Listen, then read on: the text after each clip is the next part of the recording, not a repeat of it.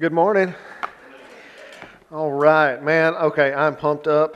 This is going to be good. Hey, a couple of, just a little housekeeping thing.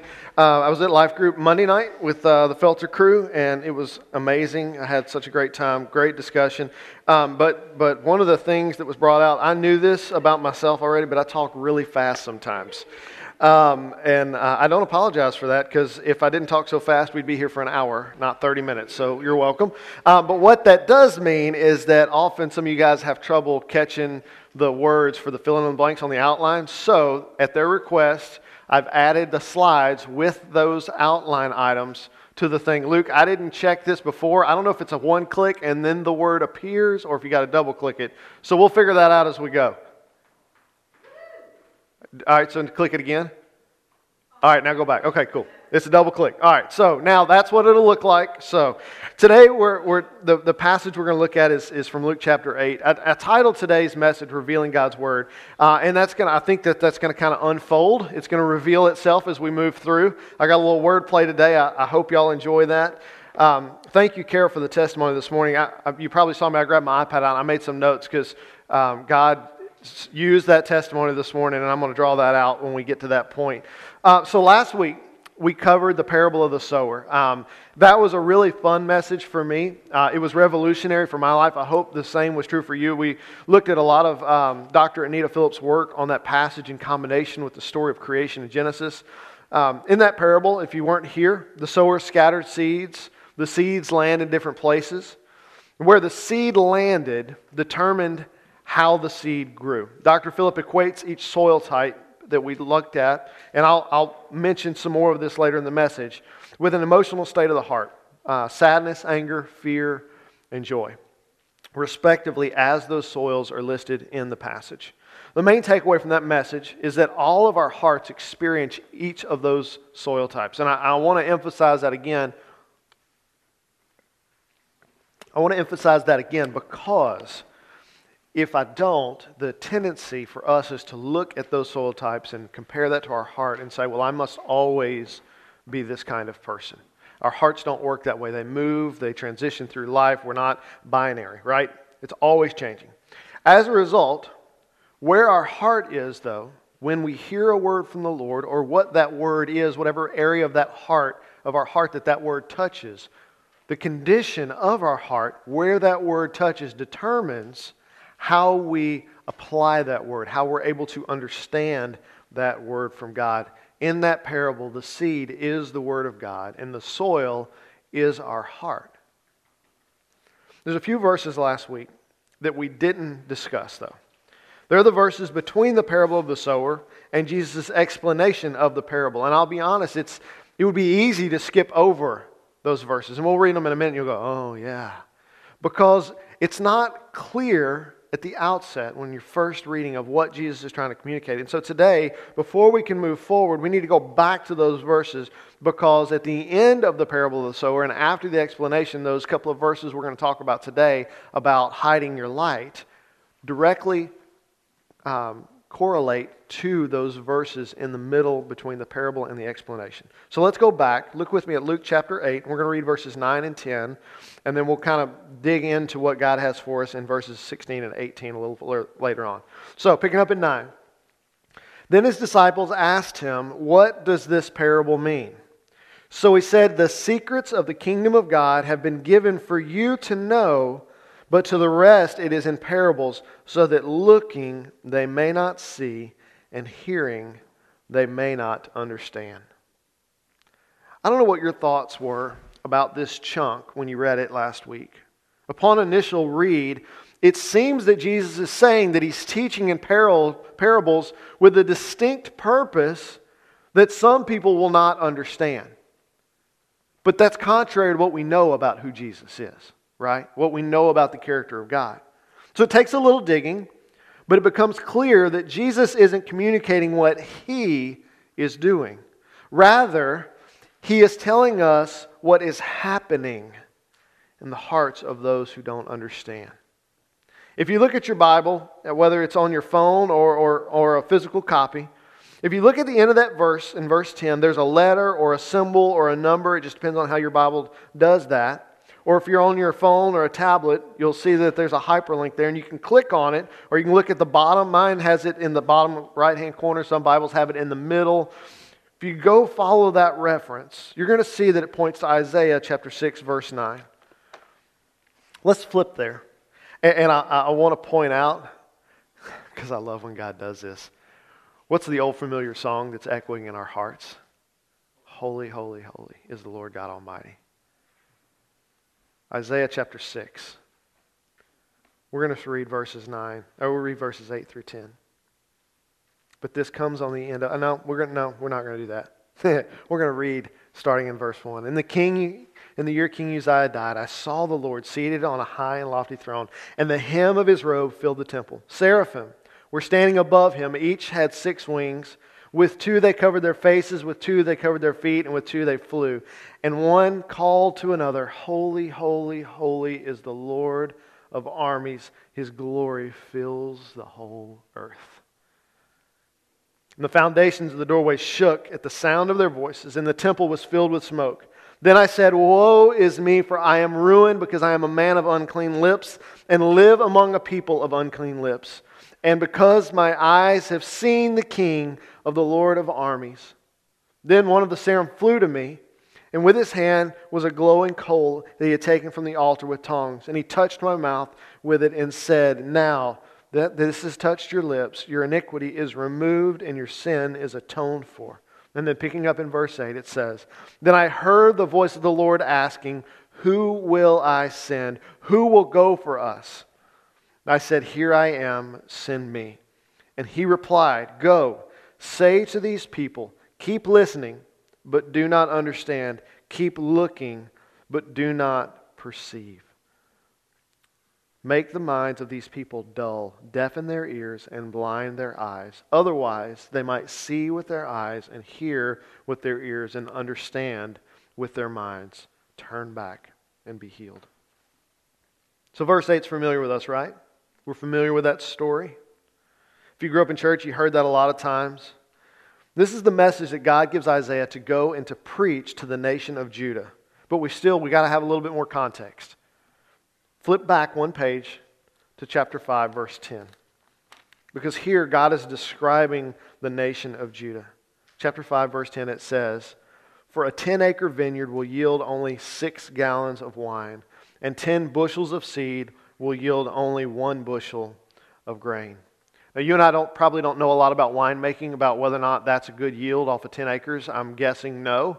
However, I can tell you that if you take 10 bushels of grain and plant it and you only receive 1 bushel back, you're in the negative 9 bushels. Everybody clear on that? Okay, so it's not a good return. This is God describing the nation of Judah. What's happening in this passage is God is addressing the sins of Judah. And I want us to understand that God did not decide to close their eyes, their ears, and their hearts. He's telling Isaiah that this is happening and will continue to happen regardless of the message that he preaches. God was not condemning his people. His people condemned themselves because they would not listen. Luke also records Paul using this same language when preaching to the Jewish people in Rome. Flip with me to Acts chapter 28. That's right after the book of Luke, in case you didn't know. Chapter 28, verses 23 through 28. It's right at the end of the book of Acts. Paul says, After arranging a day with him, many came to him at his lodging. From dawn to dusk, he expounded and testified about the kingdom of God. He tried to persuade them about Jesus from both the law of Moses and the prophets. Some were persuaded by what he said, but others did not believe. Disagreeing among themselves, they began to leave after Paul made one statement. The Holy Spirit was right in saying to your ancestors through the prophet Isaiah when he said, Go to these people and say, You will always be listening, but never understanding. You will always be looking, but never perceiving. For your hearts of these people have grown callous. Their ears are hard of hearing, and they have shut their eyes. Otherwise they might see with their eyes, and hear with their ears, and understand with their heart, and turn, and I would heal them. Therefore, let it be known to you that this salvation of God has been sent to the Gentiles, they will listen. As you can see, this is not a new phenomenon. God's people have historically ignored God's command. Right? We started with that in the garden. But it's gotten progressively worse over time. And this should not be a surprise to any of us that it gets worse. Each generation teaches the next about how they respond to God. Looking at all three of these uses of this one prophecy shows the immensity of God's love and His mercy and His grace and His patience for His people. Think about this with me for a moment. Between 742 BC, which is when Isaiah stood before the Lord, and from when Jesus is teaching in His ministry in 29 AD, there had been approximately 25 to 26 generations that have passed between Isaiah's encounter with the Lord and Jesus' teaching in Israel. 25 to 26 generations. That's assuming that there's 3 generations per 100 years. 771 years had passed. And what God said would happen is what happened. Their ears, their eyes, their hearts were shut towards God.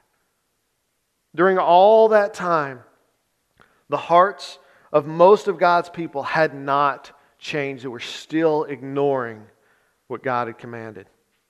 God uses this same prophecy through Isaiah, through Jesus, and Paul to communicate the same message. And this is point number 1 for us today, that our ability to see, to hear, and to understand God's Word depends on the condition of our hearts. Undoubtedly, that sounds familiar from last week's message. In the parable of the sower, Jesus explains that the Word is given to all. God loves all and has given all humans the same message and in the same way. The difference is between how we receive the message in our hearts. The kingdom of Judah that Isaiah was prophesying to, many of the people that heard Jesus' message, and the Jews in Rome that Paul was teaching to responded in the same way, with disbelief. They heard the words of God through His messengers or from Jesus Himself and still did not believe. They didn't believe because their hearts were not good soil. In this section between the parable and the explanation in Luke chapter 8, Jesus is trying to help the disciples to understand that they can hear it because they want to hear it. Their hearts are in a different condition than they were in the days of Isaiah. Rather than ignoring God and going about life in their own ways, these men and women had chosen to follow Jesus, to hear His voice, to listen to what He said. They had submitted their lives to His leadership, and they were soaking up all that He would give them. And the result of their submission to Jesus was a heart of good soil. Look at what Jesus says about them in the beginning of verse 10. It said, "So He said to these, the secret of the kingdom of God has been given for you to know." There was intentionality behind Jesus' teaching of His disciples. It wasn't only so that they could know Him. In fact, it was never Jesus' plan for only a few that followed Him around Israel to know the secrets of the kingdom of God. God made it clear through the prophets that He wanted all of His people to know the secrets of the kingdom of God. And Jesus' teaching in this way was no accident. He is preparing them to be able to share this message with themselves and with others. We'll see when we get to chapter 9 that Jesus sends out the 12 to share this message without Jesus being present with them. And the disciples, they probably don't see it yet, but Jesus is preparing them for this mission. And in these short few verses at the end of the parable of the sower, and then again at the end of the explanation, Jesus is revealing His plans to them. Look at this with me. Jesus tells them why they understand and why other people don't. Look at what He goes on to say in verses 16 and 17 in Luke chapter 8. It says, "No one after lighting a lamp covers it with a basket or puts it under a bed, but puts it on a lampstand so that those who come in may see it. For nothing is concealed that won't be revealed, and nothing hidden that won't be made known and brought to light. Therefore, take care how you listen. For whoever has, more will be given to him. And whoever does not have, even what he thinks he has, will be taken away from him. I want to pull another gem of Scripture to illuminate our understanding of what Jesus is saying. 1 John chapter 1, verse 5. 1 John chapter 1, verse 5. It says, "This is the message that we have heard from him to declare to you, God is light, and there is absolutely no darkness in him." Do you see what Jesus is preparing his disciples to be? This isn't just imagery. When we hear the Word of God and we let it change who we are, the light is in us. John continues to explain in verse 7. He said, "If we walk in the light as He Himself is in the light, we have fellowship with one another, and the blood of Jesus, His Son, cleanses us from all sin." Not only is the light in us, church, but it cleanses us from all sin. As we are cleansed, we are made into Jesus' likeness. That process of us being filled with light is how others are able to see. I'm going to say that again. The process of us being filled with light is how others are able to begin to see. Jesus' work and the lives of His followers changed them from lowly men and women into world changers. When the light comes into our lives, it reveals all of our sin. And by being revealed, we are freed from the guilt and the shame and the punishment that that sin would have brought had it not been revealed. Our understanding of God's love, His mercy, and His grace is illuminated so that we can finally see it. God speaks and works in our lives and through our lives so that all may know Him. And God does not give His word so that it can be kept hidden. In fact, if we go back to 1 John and we see what he says about those who continue to live in darkness, look at verse 6. We skipped over that. "If we say we have fellowship with Him and yet we walk in darkness, we are lying and are not practicing the truth." John is being very clear. If we choose to live in the light, we are followers of Jesus. If we choose to live in darkness, we are lying about who Jesus is, and we are not practicing the truth. Living in the light is what Jesus is referring to in Luke chapter 8, verse 16. It says, "No one, after lighting a lamp, covers it with a basket or puts it under the bed, but puts it on a lampstand so that those who come in the light may see its light." Jesus shared the truth about the kingdom of God with His disciples and with us so that we could share it with other people. He has illuminated our hearts, which makes us light too. Think about the imagery of a lighted lamp. Y'all ever seen Aladdin, the lamp that the genie comes out of? That is a lamp from that time period. Okay, they put oil in it, and the little skinny part where it looks like you would pour something out, there would be a wick that would be inserted, and they would light that wick. I did like this, like they have lighters. They'd light the wick, and that was the lamp, right? Imagine that, compare that with the imagery of the tongues of fire that came down at Pentecost. When the Holy Spirit came, as Jesus promised, He came as light. Jesus sowed His word into our hearts so that we could go and sow His word in others' hearts. This is the fruit of what Jesus talked about in the parable of the sower. Point number 2 today is tend your soil so that God's word can produce fruit. At the end of the parable we studied last week, Jesus made an important request, and I want us to go back and look at that in verse 8. Luke 8, chapter 8. It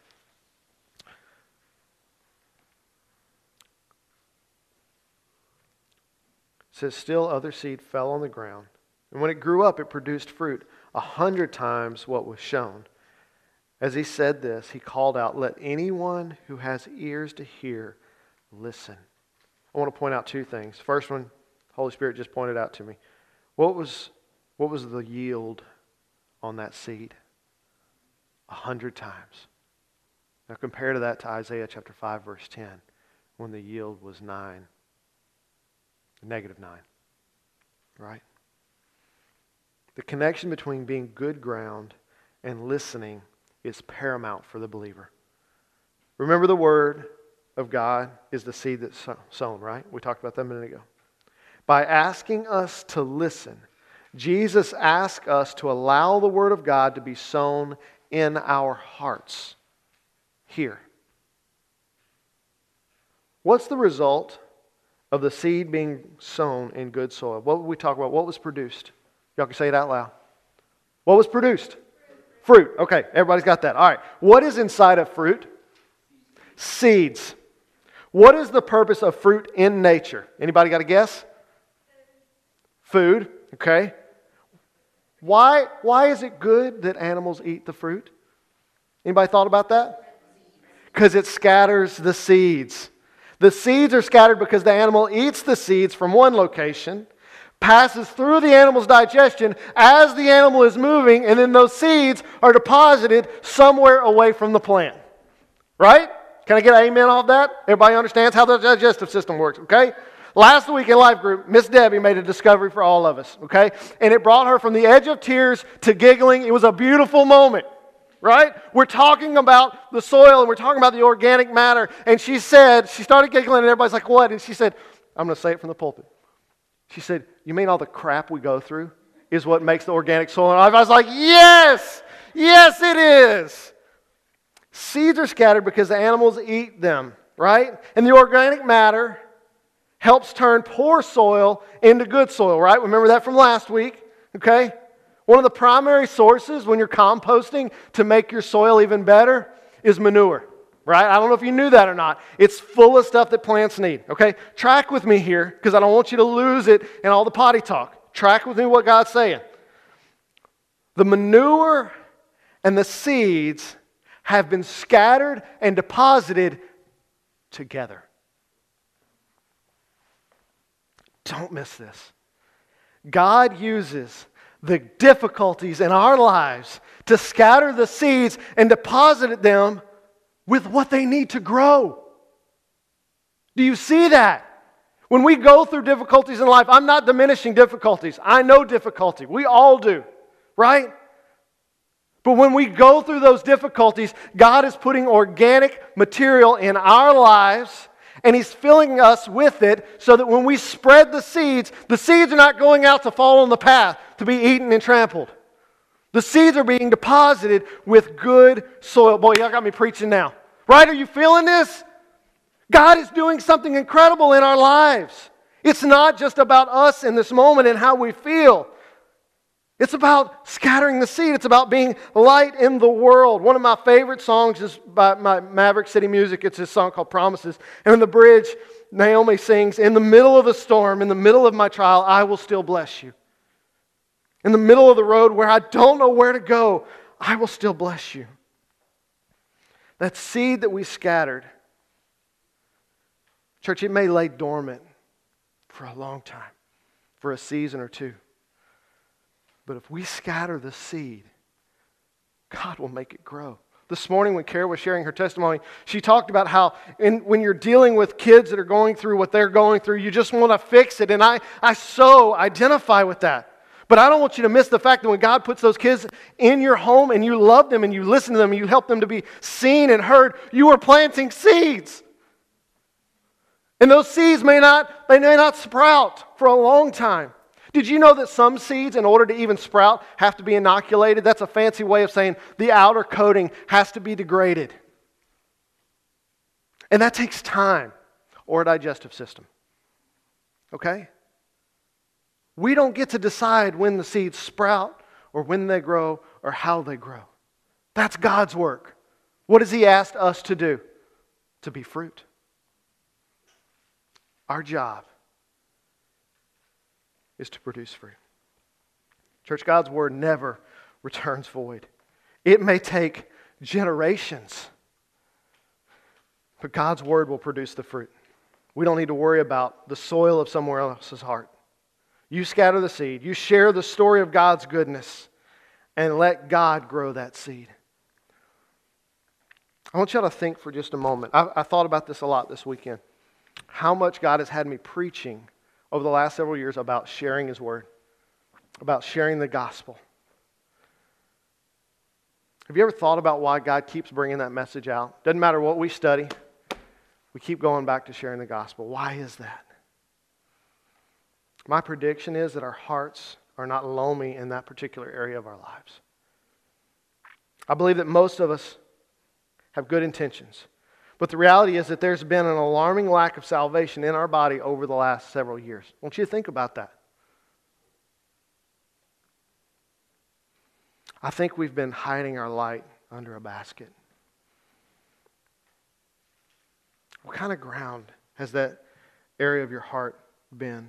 Has it been the path where the seed is sown and it's eaten or trampled? Is it the stony ground where it sprouts? You're excited about sharing the word, but quickly is withered by the sun because there's no foundation there? Or is it among the thorns where, again, you're excited, you begin to grow, but then you're choked out by the worries of the world? Or has it been fertile, good soil? This is not for me or for anyone else to judge, but what are we doing if we are not being light in the world as Jesus commands us? What are we doing if we're not doing that? That's why He came.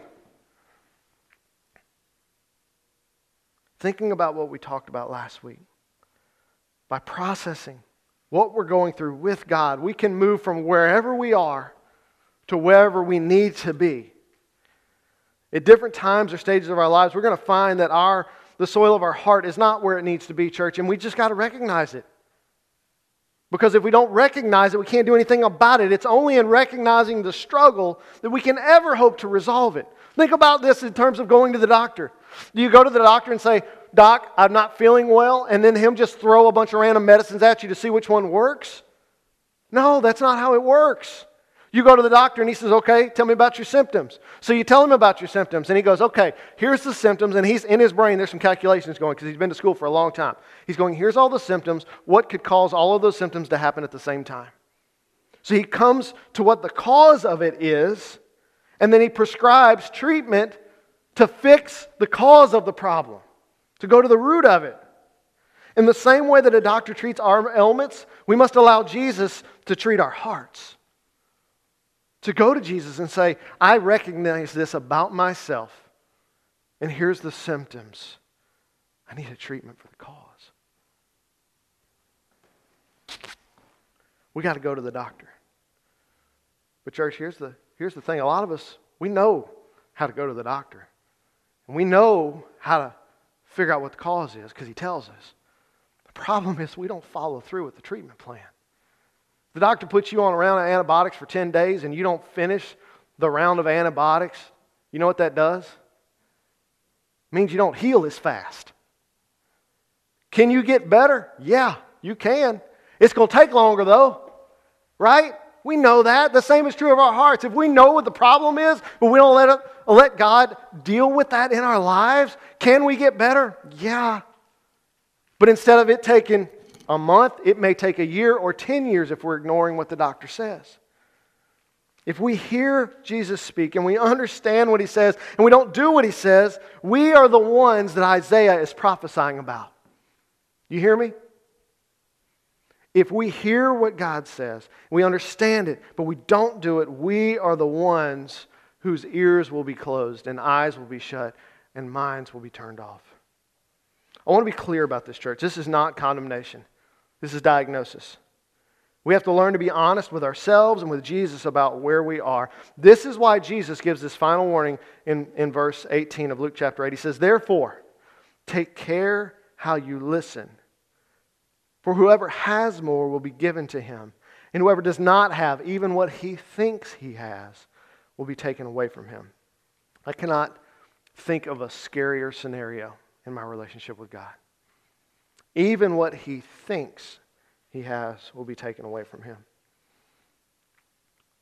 Years ago, there was a church that was really, really struggling. And they knew they were struggling. And so they invited a guest preacher to come and address the issues that the church was facing. This church didn't like the condition they were in. They recognized it. They wanted things to be better. So the leadership of that church brought in this guest speaker to address the issues. And in his sermon, the pastor told the church that if their focus was on keeping what they had in the past, they were going to lose not only what they have now, but they would also prevent themselves from ever gaining anything new. And at that point, the church had a decision to make. Would they continue to focus on trying to make everything now like it used to be back in the day? Or would they move forward listening to God and take His lead and see where God would take the church? Unfortunately, that church chose the first option. And for the next decade, they continued to decline, both numerically and spiritually. They didn't heed the words of Jesus, and they lost what they thought they had. I said I can't imagine a scarier scenario because I could not imagine living disillusioned and then standing before God only to realize that I had missed Him my whole life. This is what Jesus is warning about. It's what Isaiah was prophesying about. It's what Paul was warning about. If we don't listen to the warning, we will go through life thinking we are doing what God wants, when in reality, we are doing what we want and calling it God. That's what John was talking about in 1 John chapter 1, verse 6, where he says, we are a liar because we're living in the darkness, not in the light. Tending our soil by allowing the Holy Spirit to work in our lives is the only way to prevent missing God. This is the only way to live in the reality of where you are, is by being in the presence of God. Jesus is preparing the disciples to share the gospel. That's what this parable is about. They spent much time with Him, and they'd had a lot of experiences that led up to this moment. And I want us to realize that the same is true for us. We look around this room collectively, we have had some incredible experiences with the Lord. But I want you to consider a few questions as we close out this morning. Who is it in your life that doesn't know Jesus? And how much prayer, time, and resources have you committed to their salvation? What's holding you back from being the light in their life? And is whatever that thing is that's holding you back, is it worth their salvation? Here's what we know. You're either light or you're not. There's no in between. If you're in the light, but you're not sharing that light with others, you have placed your light under a basket or under a bed.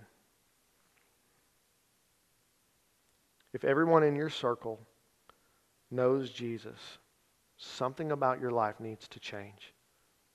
Right? God has put the light in you, not to be hidden, but to be shared. God has put the light in you as a believer, as a follower of Jesus. Everything you need to share the gospel is already inside you. It's not about fancy words. It's about being in the moment with someone. I had a conversation with a young man Wednesday night who's struggling. And I got to share the gospel with him. Not a, hey, here's the 3-step plan to salvation. We did get to that. But what he really needed to know is that in the middle of his struggle, he's not alone. That the Holy Spirit wants to live inside him, so that when he's going through that struggle, he's not having to do it by himself. And he asked questions, and that led to the plan of salvation. He didn't pray a prayer, but I planted a seed.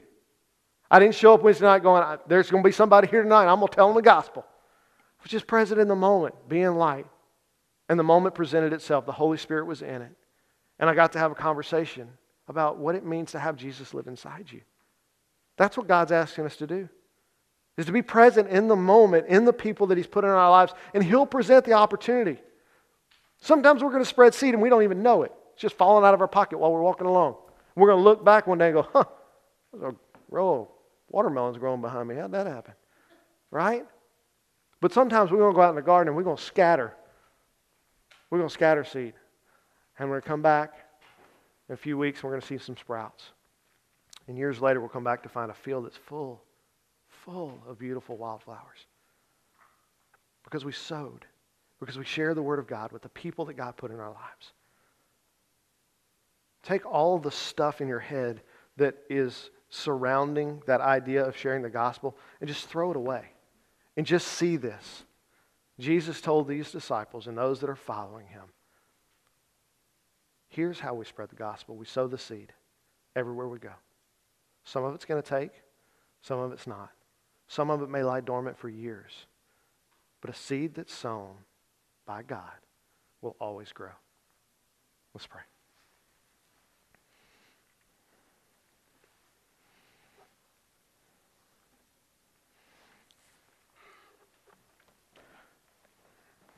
Jesus, all of us have spots in our lives where we're not satisfied with who we are in you. But God, it's so scary sometimes to get into that. Or Father, there are people in this room, some that are just going through a lot right now. And this is not what's on the forefront of their mind. And Father, I want you to tell them this morning that that's okay. That even when we think we're not sowing seed, we still are. But Father, also help us to realize that we have to be intentional about it. That this is not something that just happens, happenstance as we go through life. It can, but that's not what you want. God, you want us to be present in the moment with the people that you've placed around us.